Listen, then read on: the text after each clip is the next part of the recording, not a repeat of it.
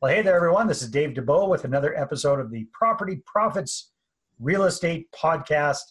Today is an old friend, is a guest of mine on the show today, Matthew Frederick. Matthew, how are you doing today? Dave, I'm doing fantastic. Always great to see you. Always great to see you. So, Matt, I'm trying to figure out how long we've known each other for. You were a contributing writer for my newsletter years and years and years ago. So, I got a lot more of these gray things on my head than you do on yours, but I'm thinking it's at least 10 years we've known each other. Yeah, you know what? It has to be 10 years, and I'm actually beginning to see little grays popping out. So it's happening. Contagious. It's happening. So if you haven't had the pleasure of meeting or hearing Matthew speak, he's a very, very astute real estate entrepreneur based out of Ontario. Are you in Burlington? Is that right? Where are you calling it from? I'm actually in Ancaster. Ancaster. I don't know where Ancaster is. Yeah, Ancaster is attached to Hamilton. Okay, perfect. So Ancaster, Ontario. He's done a lot of different things with real estate investing. You know, when I first got to know Matthew, you were focusing more, I believe, on single family homes. Now you've started to move into bigger and better things and doing development deals and starting to do interesting self-storage type stuff. Plus you've coached and trained lots and lots and lots of people. So, you know, without stealing your thunder, it's great to have you on the call, Matthew. And tell us a little bit about how you got involved in real estate investing in the first place. Well, Dave, thank you for the kind intro. I bought my first house at 19 years old, but not as an investor. I'm an immigrant. I came at 7, and I wanted to own a piece of Canada. So I saved up for 4 years and bought a house.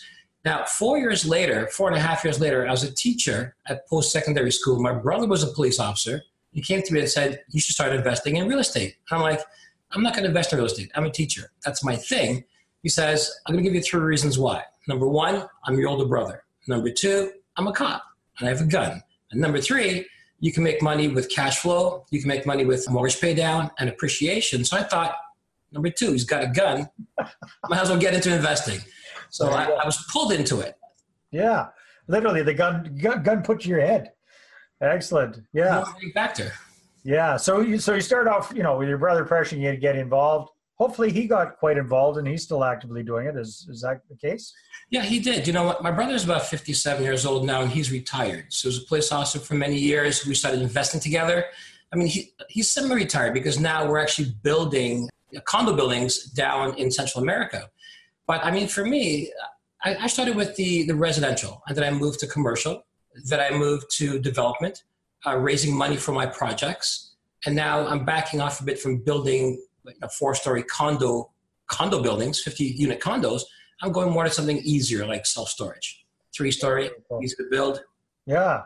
Well, just out of my curiosity, because I lived for a long time in Mexico and Central America, where are you building your condos? Or where's your brother? Yeah, South Belize. South Belize. Very nice. A little town called Placencia. I know Placencia. Beautiful area. Wonderful. So you've done a lot. You've pretty much done the gamut when it comes to real estate investing. What is it that's turning your crank about the whole self-storage industry and the whole, what do you call the 4th generation of self-storage? Tell us a little bit about that. Okay, well, first generation, I think we all know. It's the thin, narrow buildings with the garage doors. Yeah. I mean, it's profitable. It's one of the first investments I got into outside of houses. I got into it mistakenly. I used to bring a coffee to a gentleman who owned a self-storage facility because we stored our cottage things there. I didn't know I was the only person who spoke to him. And when he was dying, he offered me the business. Wow. And I took it. And, you know, over all these years, it's been the most profitable type of real estate because there's no fridge or stove, no washer, no dryer, no kids, no pets. I love kids and pets, but I'm just saying, as a real estate investor, you have to concern yourself with things like that. Now, the first generation's good. 4th generation, well, actually, let me take a step back. People see the 3rd generation now, they're like larger buildings, 3 stories. You see little small doors. That's, a warm storage facility. The 4th What's the 2nd generation? Oh, so the 2nd generation would be, instead of the narrow buildings, so on 1 acre, you can put 3,000 square foot, 30 by 100 buildings, but you're only covering about 35% of the land because you have to drive in and out. Right. 2nd generation is pretty much, now you have 2 larger buildings, but it's internal storage, so warm storage, but they're flat buildings, like 1 level. So 3rd generation would be 2 or 3 levels. Now 4th generation is combining something like WeWorks, which is shared office space. So you can rent offices, you can do co-working, you can have, a cafeteria, you can have a place to have coffee, almost like it's like a Starbucks meets WeWorks shared office space, meets, boardrooms. And at the same time, too, you have a concierge who will accept shipments for you. Because as you know, the price per square foot of retail space pretty high in some areas. And the internet eating up lots of business. A 3,000 square foot business may no longer need 3,000 square feet, maybe 1,000 square feet. And then you can store your products close by in a climate controlled, beautiful self-storage. Now, this also has wine storage. It has, your walk-in closet storage. So it has a lot of other things, not just a standard old put your tools in self-storage. But you can still do that as well. Exactly. You can do both. Interesting. Very, very cool. I've got some clients that do self-storage, but I think they would be primarily focused on probably second generation self-storage, this first and second generation. So the whole fourth generation sounds very, very interesting. Well, second generation and first generation, they make money, but it's really hard to buy those. Nobody wants to sell them. Right. And with land value going from, let's say, $500,000 an acre to $1 million an acre or $2 million an acre, you really have to use more land. So you have to go 2 or 3 levels up to have 800 units as opposed to, let's say, one level at about 400 units. Yeah, that makes a lot of sense, Matthew, for sure. So, you've been investing since you were 19. So that's been a little while. So knowing what you know now, if you were to start over again, and please don't tell me I'd start earlier because 19 is pretty damn good. Yeah. What, if anything, would you do differently? Well, probably 2 things.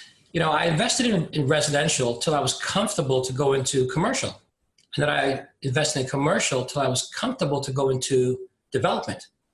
But when I got into commercial, I realized it's much more. It's almost like playing at let's say an NBA level. And while I was doing my commercial, getting into it, I found my residential super easy. And then when I started building 4-story buildings, I found commercial very easy. So I think people should, if you're doing residential, you spend 80% of the time in it, but 20% of the time learning commercial before you need it. Because this way, you're now a grade 10 player who just spent a few months in the NBA. You're terrible there. When you come back, you're supercharged. So don't wait till you're comfortable and ready to go to the next level. Even if it's not on your radar, you work on it now. Because again, in residential, if you work on commercial, you'll be a heck of a lot better at residential than you are today. All right. Very wise words. So Matthew, you got a lot of different skills and skill sets when it comes to real estate investing. Robert Kiyosaki talks about each one of us having our unfair advantage. What would you consider to be your unfair advantage or your real estate investing superpower? So I think my unfair advantage is the ability to spot potential, not just in property, but also in people. And then from spotting that potential, how to approach them, match my personality so you have a good handshake, a mental handshake. And then from there, listen carefully to understand what they need and then see how I can match it up to what I have. I generally solve a person's problem first, non-related to real estate, and then I earn their respect, and I earn a conversation, a future conversation, and then that future conversation could be real estate, could be business. So again, the ability to spot a need, the ability to understand it, the ability to package it and solve it, build that relationship, and then move forward from there. Yeah, really kind of sounds like you're very good at fast forwarding that whole relationship building process. It's true. And, young people today playing video games don't really get a chance to build that relationship or communicate that way. So they're going to need some of those skills to survive in this new century that we're in. Yeah, most definitely. So if somebody's saying, well, hey, that sounds like a good skill set to develop, how do you help your coaching clients or how do you help your students or other people to just kind of get better at doing that? What suggestions would you have for people? Well, a lot of people have a lot of interesting little stories in their lives, but they take it for granted. So first you have to sit down and look at the simple things that have happened in your life and draw stories from it. When you can draw a story from those simple things, then you realize that other people have little simple things they take for granted, and you can help them package what they take for granted and move it towards the future. So for instance, what would be an example of that? Yeah. So for instance, when I was young, I was shy of public speaking. And I thought, I avoided a lot of, sessions. I avoided as much as I could until grade 12. And then grade 12, I finally had to read a book cover to cover, and I had to present. And I thought for a moment, I knew that what the author wanted, the class didn't. Got up in front of the class, sat there, and instead of thinking about me, how do I look, sound, feel, I cared more for them. And in caring more for them, I didn't have time to be, let's say, afraid or shy or nervous, and my true personality came out. So really, being shy is also being selfish, because you're so afraid to allow yourself out that nobody gets to know you. And again, that's a little story that's in my past that I can connect with other people who have the exact same story. And in a day, I went from being shy to not being shy. I went from being quiet and unknown to being one of the most popular people in school. And again, I have probably 100 of those little small stories, and we all do within us. We just have to bring them out and see how we can use them to connect with people first, and then you can move the relationship further on. And also, one thing that stuck out with your suggestion there was, you look at how to serve the other person first, how to help solve a problem that they might be having. What would be, what comes to your mind as an example of you having done that? Okay, so if I go to the event, like say go to the investor type of event, everyone's standing at their tables. For me, I'll probably stand by the water or the coffee, because everybody needs water or coffee. And if I'm there, I might say to somebody, why are you here today? What are you looking to solve? And they might say, well, I can't set goals. So I might say to them, okay, you know what? I had that same problem too. Do you mind if I share with you for a minute? And I might say, when I was 7, I left Trinidad and Tobago, left the Caribbean. House in front of me was massive. But you know what? 17, I went back. So 10 years later, the house in front of me was puny. So what happened there? Well, obviously, when I left, my road was 3 blocks wide. So that was a big house. When I came back, my road was 3,000 blocks wide. So it seemed big. And I think people have the same problem with setting goals. How does a 7-year-old you are today set the goal for the 17-year-old you are, or 10 years from now? So really, to set goals, what you would do is you would sit down and spend time with people who are doing what you're doing or what you want to do, and then have someone coach you through what you want to do, and you can set a proper 9-year goal. So that's an example of just meeting somebody and then understanding what their problem is, setting goals, give them a story about how I solved the problem. And if that solves their need, they remember you out of the 1,000 people they've seen, because I gave them something, give them what they came for, how to set goals. And then perhaps I might have a conversation over coffee because I've earned it. And that conversation may go on to other things. Sort of make sense? That makes a lot of sense. So Matthew, I know you've been coaching and working with people for a long time, and there's lots of different real estate coaches and consultants out there. What do you think is the biggest problem that you help people solve when they work with you? Yeah, so a lot of people don't really know who they are. They know who they want to be. And it's a connection of finding out who are you really and who you want to be, and how do you bridge the gap, and how do you use whether real estate or business or wellness. And by the way, you need all three. How do you bridge the gap with all three of those? Because a lot of folks define themselves in a sense by saying, I want to make $10,000 a month, or I want to make $50,000 a month. But I mean, really, why? What's the main thing that concerns you? Well, you know what? My wife works an extra job. How many hours a week? So many hours. What does she make? 3,000. 3 times 12 is 36,000. So really, your solution is not 10,000. Your first solution is to replace $3,000 so your wife has the option to work or not work, and that will reduce your stress. Now let's move on to the next thing. So it's really helping people to understand what they really need and how to eliminate A, B, and C, which takes care of, D, and F, right? Yeah, exactly. Yeah, okay, very, very cool.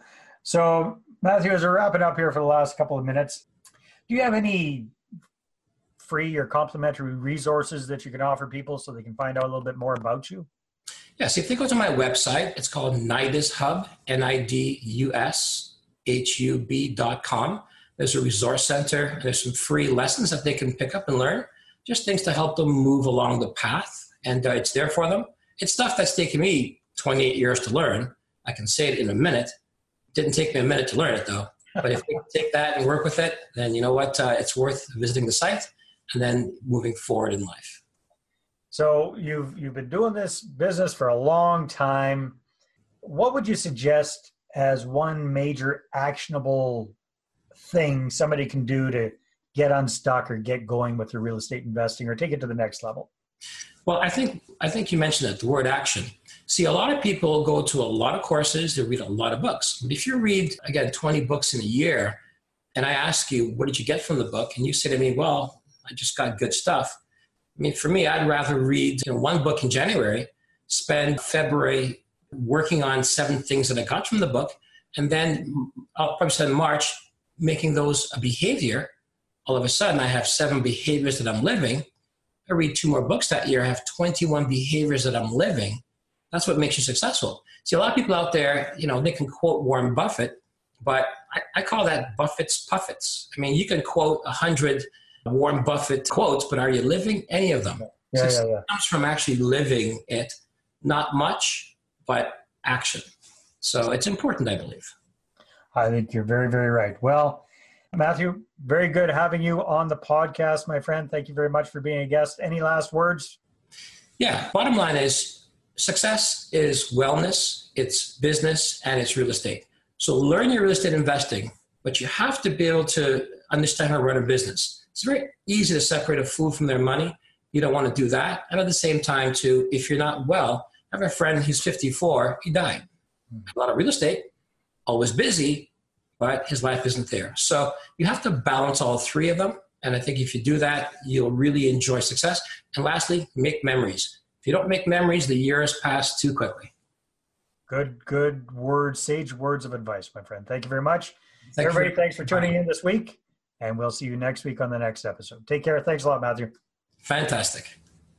Well, thanks very much for checking out the Property Profits podcast. If you like what we're doing here, please head on over to iTunes, subscribe, rate us, and leave us a review. Be very, very much appreciated. And if you're looking to create a regular flow of inbound investor inquiries about your real estate deals, then I invite you to attend one of my upcoming live online demonstrations. And you can check that out at investorattractiondemo.com. Take care.